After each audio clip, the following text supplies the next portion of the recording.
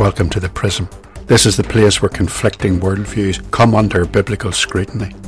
It's an occasional commentary on secular events from the Semper Reformata podcast.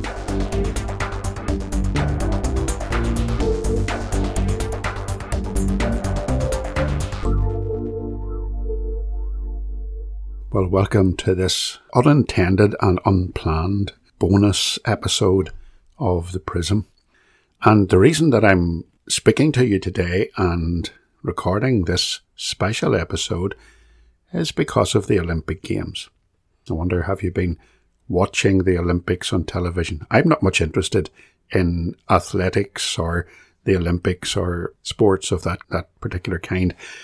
But something caught my eye and I thought I might take a look at it. The women's weightlifting competition. A man called Gavin Hubbard set national records in junior competitions for under-20s. He's a New Zealand athlete. But in 2012, he transitioned to be a woman and as such underwent hormone therapy. He didn't have any kind of surgery, so he's still a man, basically. But that hormone therapy doesn't alter the fact that when he went through puberty as a man, his body developed as a man. So, like all men, he will have larger shoulders, he will have more muscle mass, he will have a larger heart than a female, he will have a different chromosome makeup. All of that will give him a competitive edge over women athletes. But now he calls himself Laurel instead of Gavin. And she is a 6'1", 20.5 stone of solid male muscle, and is the oldest so-called woman in the Olympic competition at 43 years of age. One of his fellow competitors, a Belgian weightlifter called Anna van Bellingen, hope I'm not pronouncing that too badly, said this particular situation is unfair to the sport and to the athletes. It certainly is. So the question we're going to ask is, what is transgenderism? Just about 10 years ago, people would never have heard the word, never mind know what it meant. And of course, transgenderism is the latest manifestation of the sexual revolution. Children being thrown out of classrooms for saying that there are only two biological genders. Teachers losing their job for saying the same thing. Star athletes losing their entire careers for simply quoting from the Bible in their own time. Churches embracing what the Bible has always called sin. Christian businesses being forced to close down for refusing to submit to the militant LGBT agenda. People being arrested for simply declaring in public what almost everyone throughout human history has believed about human sexuality. People being fined for affirming the truth that marriage is between a man and a woman. So welcome to the brave new world of the sexual revolution, particularly the bitter fruit of the radical homosexual takeover of the West. The world is unravelling before our eyes at such a rapid rate that anyone living just a few short decades ago would be utterly amazed at the speed and the degree of the decline. Back in the 1960s, we had the Free Love Society, where the moral probity of the post-war years was being challenged, and sex outside marriage was being promoted as freedom. Of course, that resulted in a problem. Human intercourse results in procreation, in babies, which is why God designed marriage in the first place. So with the freedom to have unrestricted sex came abortion, and so the revolution continued. Homosexuality was the next taboo to fall. The Pride movement became all-pervasive. We were forced to tolerate homosexual sin, and then to accept it as normal, and then to celebrate it. In the late 90s and in the early part of this century, liberal governments brought in the sexual orientation regulations. the legal basis for the prosecutions against conscientious objectors to the moral revolution. Alongside the sexual orientation regulations came the civil partnerships for homosexual couples. Of course, it wasn't to stop there. When the public consultation for civil partnerships was taking place, the Christian Institute organised an information meeting in Great Victoria Street Baptist Church in Belfast. It was attended in the audience by a leading local homosexual activist called P.I. McLaughlin, now sadly deceased. Mr. McLaughlin sat with a group of friends at the very front of the church, and at the end there was a time for questions, and he rose to speak, and to ask why Christians were so opposed to this proposed legislation. His argument was that civil partnerships law was simply providing a legal basis for two friends to recognise each other as the significant other in their life. So they would have visiting rights in a hospital, they would have a right of inheritance, and so on. They would enjoy all the legal status of a married couple, but without being married. Here's McLaughlin's pitch. What are you Christians afraid of? This is not marriage. This is not intended to be marriage. This is just a legal document recognising the significance of a partnership in life. Marriage, he said, was different, and we're not asking for that. I was there. I heard him. But of course, when the first civil partnerships were enacted in Belfast City Hall, they had all the trappings of a wedding. And within a few short years, gay marriage became misnamed as equal marriage, and the gloves were off. And homosexuals were demanding that we recognise their relationships as exactly the same in every sense as that of a married couple. And did it stop there? Well, no. The latest manifestation of this moral revolution is what we call transgenderism, which we're going to look at here, and it won't end there. In common with the general destruction of society's moral standards, paedophiles are demanding that their practices are tolerated, and that they be renamed as minor attracted persons. After all, love is love, and love knows no barriers, and love knows no age. Do you see where this is going?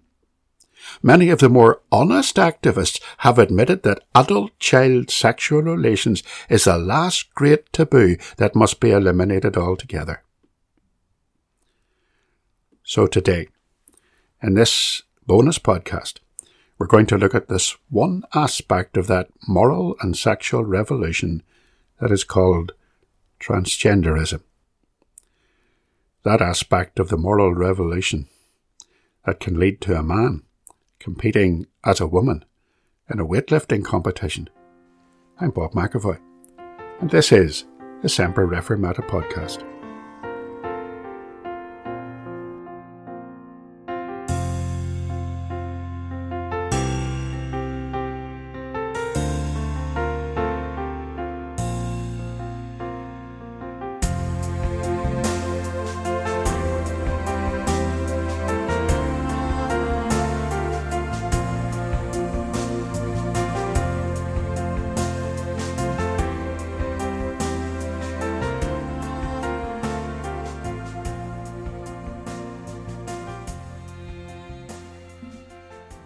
So what's the latest dilemma that is faced by the postmodern people of this world? It's the question, am I a man or a woman? Oh, what a dilemma. Many years ago, Jeanette and I were members of the Ulster Dachshund Club. It was just a friendly bunch of people who were owners of sausage dogs. And we met every month to hear talks from breeders and exhibitors, and we organised an annual dog show. There were two ladies, a mother and a daughter, who were members of the club, and they'd just had their very first litter of dachshund puppies. Perplexed, they took the whole litter to the vet for help. The vet, too, was a bit puzzled. He examined the dogs. They were all healthy. There weren't due any inoculations just yet, so he asked the two ladies, "What can I do for you?" "Well," said one of the ladies, "we want to know how many of them are boys and how many are girls." "Oh," said the vet, "well, that's easy. If you just look underneath, the little girls all have little pink booties, and the boys' booties are blue." They must have felt very silly indeed when the vet explained how you tell a difference between a boy and a girl. Yet nowadays there's a political movement, a huge pressure group of people who are promoting something called transgenderism. In their definition, transgenderism is the notion that there is a difference between your biological sex and your perceived or felt gender. So you can be born as a man, they say, and yet you can believe you are a woman and vice versa. You can be confused about your gender. You can be gender fluid. Think of the implications of that as it seeps down through society. You have men using women's toilets because they identify as women. I wonder how many women would feel comfortable going to the toilet, using the facilities, knowing that some big hairy bloke in a skirt is standing next to them. In an extreme case, a male prisoner who identified as a woman was moved to a women's prison, where he sexually assaulted a number of women prisoners. You have men dressing and identifying as women, as we've already seen, competing in women's sports, winning medals, making women's sports a complete farce. Is it fair for women, who've had to wait decades for the creation of women's sports separate from the men, to level the playing field with men, to then have to compete against so-called women who were born as men? You have sex change operations now being paid for from the National Health in the UK. That means that you and I are paying for them with our taxes. And those operations require inflicting wounds, some of the wounds that are afflicted, particularly in the surgery, to make a man look like a woman. Some of those wounds will actually never heal, because the body wants to heal itself, and when you insert a slit in the part of your body where the slit was never meant to be, then that cut will be recognized by the body as an injury, as a wound, and it will want to heal. You have ridiculous situations, like when a woman who becomes a man sets up home with a man who has become a woman, and they decide to have children, and the so-called father becomes pregnant. You have the tampons being put in men's toilets and abortion rights for biological males. You have parents who don't have babies. They have something called they-bays. They won't assign any sex to their baby, and they'll dress boys in dresses and girls in boys' clothes amid the ridiculous notion that they can decide their preferred gender by themselves when they're older. Children who are too young to know what a puberty blocker is, being directed by adults into renouncing the sex of their birth. Public libraries using hundreds of pounds of taxpayers' money to have young children told stories by drag queens. Madness. And yet modern society is buying every bit of it. And the soap operas are educating the masses to accept this foolishness. And political correctness is dictating that mother and father are replaced by parent 1 and 2, bride and groom replaced by the wedding couple. Ladies and gentlemen are no more. Christians need to be aware of these matters, and we need to know how to react with firmness and biblical faithfulness and loving concern.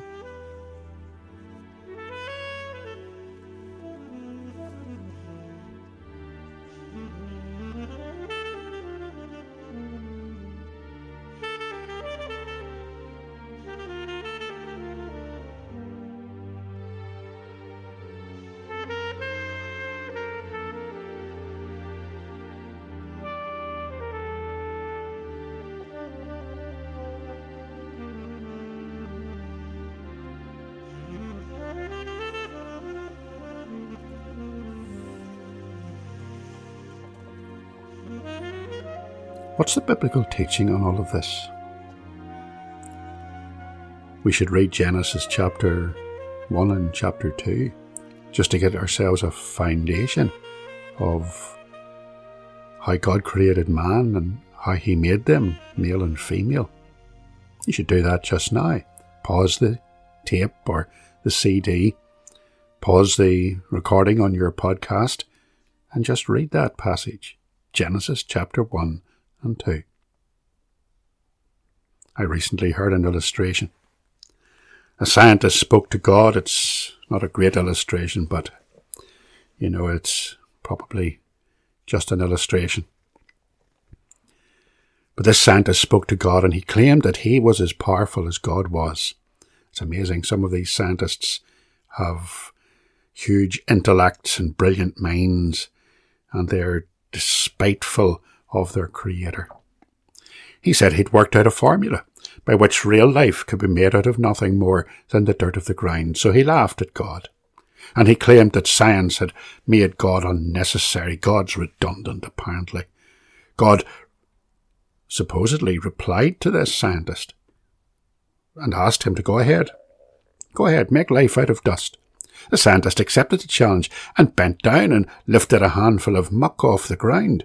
But before he could get back onto his feet, God stopped him. Wait, he said. You go and get your own dirt. You see, there's the point. Yes, it's a silly story. But the point is that God created man out of the dust of the earth, but he also created the dust. He created ex nihilo, out of nothing. And the peak of that creation was mankind. And it was specially made to glorify God and to enjoy him forever. So God created us in his own image. In Genesis chapter 1 and verse 26, God said, "Let us make mankind in our image, in our likeness, so that they may rule over the fish in the sea and the birds in the sky, over the livestock and all the wild creatures, and over all the creatures that move along the ground." So God created mankind in his own image. In the image of God he created them. Listen, male and female. He created them. Our male and female gender is part of God's image. And he created us to procreate. In Genesis chapter 1 and verse 28, it says, God blessed them, Adam and Eve, and said to them, "Be fruitful and multiply. Fill the earth and subdue it." He created us to dominate the earth, to rule over the fish in the sea and the birds in the sky, and over every living creature that moves. And he created us to work. Genesis chapter 2 and verse 15. The Lord God took the man and put him in the Garden of Eden to tend it and to keep it. Verse 19, that same chapter. Out of the ground the Lord God formed every beast of the field and every bird of the air, and brought them to Adam to see what he would call them. And whatever Adam called each living creature, that was its name. So Adam gave names to all cattle, to the birds of the air, and to every beast of the field. And he created men and women to complement each other. Here's what we read in the scriptures. The Lord God caused a deep sleep to fall on Adam, and he slept. And he took one of his ribs and closed up the flesh in its place. Then the rib which the Lord God had taken from man, he made it into a woman, and he brought her to the man. And Adam said, "This is now bone of my bone, and flesh of my flesh. She shall be called woman, because she was taken out of man." And God created us as sexual beings. Verse 24. Therefore a man shall leave his father and mother, and be joined to his wife, and they shall become one flesh. And they were both naked, the man and his wife, and they were not ashamed. Now all of that is God's plan.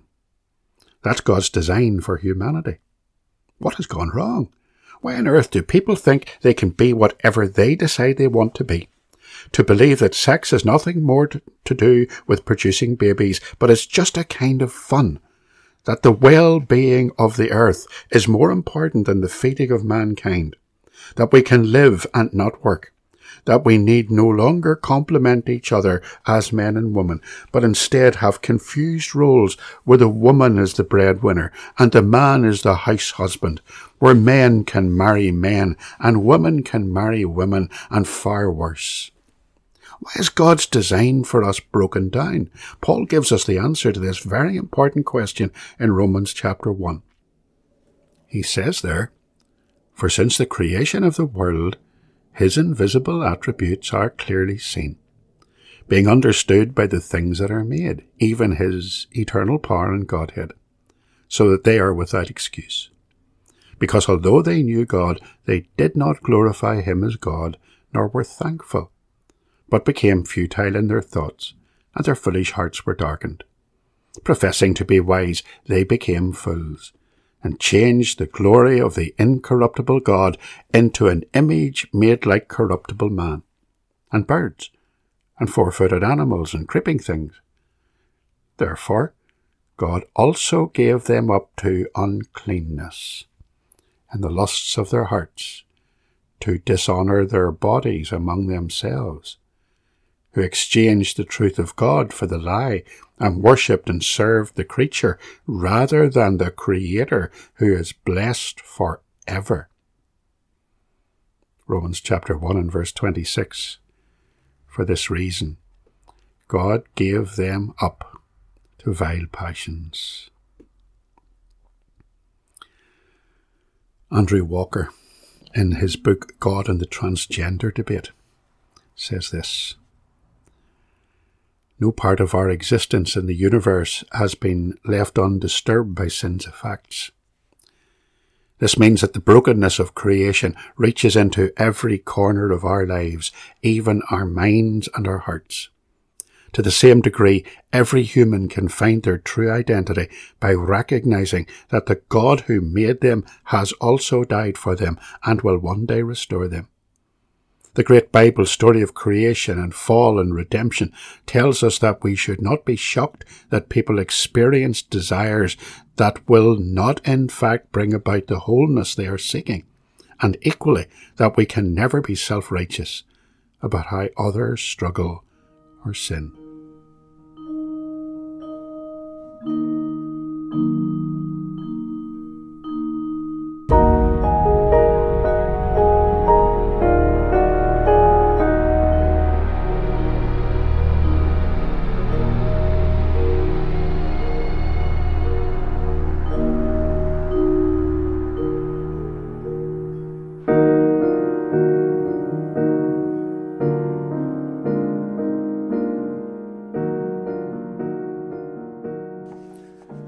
So let's try and find a Christian response. Rejecting Scripture and denying biological evidence. There are people in this world who believe that you can choose whatever gender you want to be. They believe in perhaps a multiplicity of gender options. They want to change their biological sex by changing their biology. It's happening. It's not going to go away. And we need to decide on a Christian response. In his book, God and the Transgender Debate, Andrew T. Walker gives us 5 biblical principles to help us to respond in a Christian manner. So I've borrowed from him and I've paraphrased them. And the first one of those is that we don't deny that some people are suffering and hurting. Sin always hurts. The sinfulness of mankind causes pain and misery and sickness and death, and it has done so since Genesis 3. And it will do so until Christ returns. There are people who genuinely think that they've been born into the wrong body. People who are suffering and hurting. The answer to that is never to adjust their body to make it conform to their broken minds. It's to deal with their broken minds and their sinful lives. There's the nub of the issue. Gender dysphoria is a psychological condition. It is a mental disorder, and it needs to be treated as such. There's another similar disorder where a person thinks they're born into the wrong body, where the sufferer believes that he or she is a disabled amputee in an able-bodied body. Now, a person who thinks that needs serious psychological help. They don't need to have a healthy arm taken off or a leg amputated to make them conform to what they think they are like. So how much worse then to physically mutilate a person by removing a woman's breasts or a man's sexual organs, when what that person really needs is psychological help, spiritual help. What they really need actually is the gospel. To quote Walker again, he says, caught up in all of this are deeply hurting people. They need to know that even while we may not agree with them, that we Christians love them, that we are there for them, that we are ready to listen to them, and to seek to understand the pain that they are facing, and deeply desire what is best for them.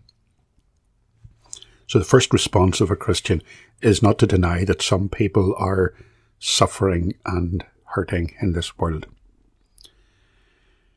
The second response is to understand that it is actually impossible to change a person's biological sex. Physiologically and psychologically, we are different. Someone once wrote a book entitled Men Are From Mars and Women Are From Venus. And the implication was that our two genders are poles apart, like we are from different planets. Certainly our physical makeup is different and our brains work differently, so that men can never find things in cupboards and women find it hard to read maps, apparently. But more seriously, the male body has a greater bone mass, a bigger capacity to oxygenate itself. And there are differences in chromosome structure. Women have a genetic code that consists of 2 X chromosomes. Men have a genetic structure that differs with an XY code. If a man was to dress as a woman and call himself by a woman's name and have hormone treatment and have surgery to adjust his physical appearance to make him look more like a woman in a woman's body, and he dies and he is buried, and 500 years later an archaeologist discovers his bones, he'd be declared as a man, not as a woman. So a man's chromosomes can't be engineered into female chromosomes.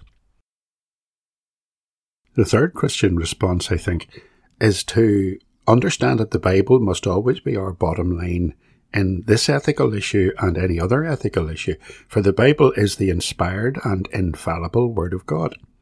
And the Bible, as that Word of God, contains the answer to every moral and ethical issue, not just today, but no matter what sinful minds may throw at us in the future. On this, and on every other issue, the Bible is our bottom line. Fourthly, think of the damage that transgenderism is doing to our society.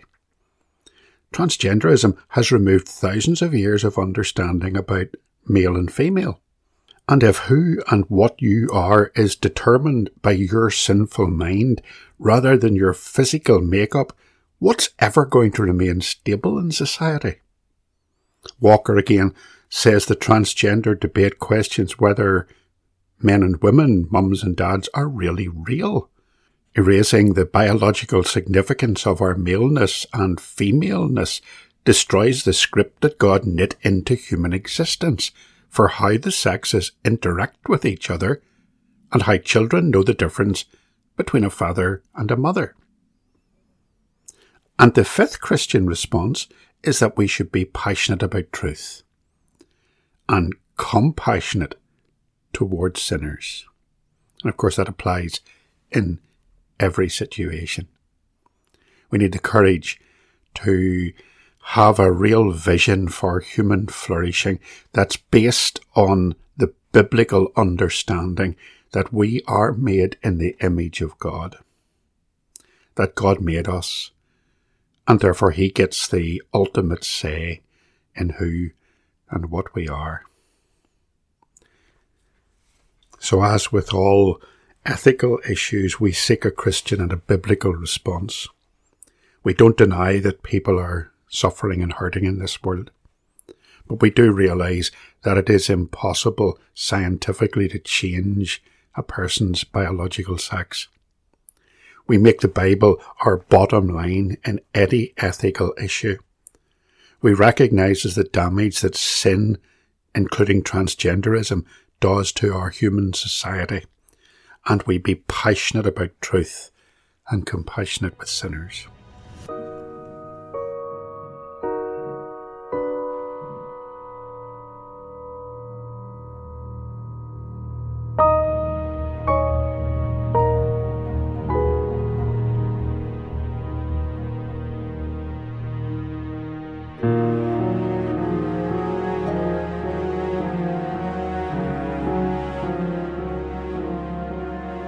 would Jesus say about an issue like this? Well, we already know. Can you be transgender and be a Christian?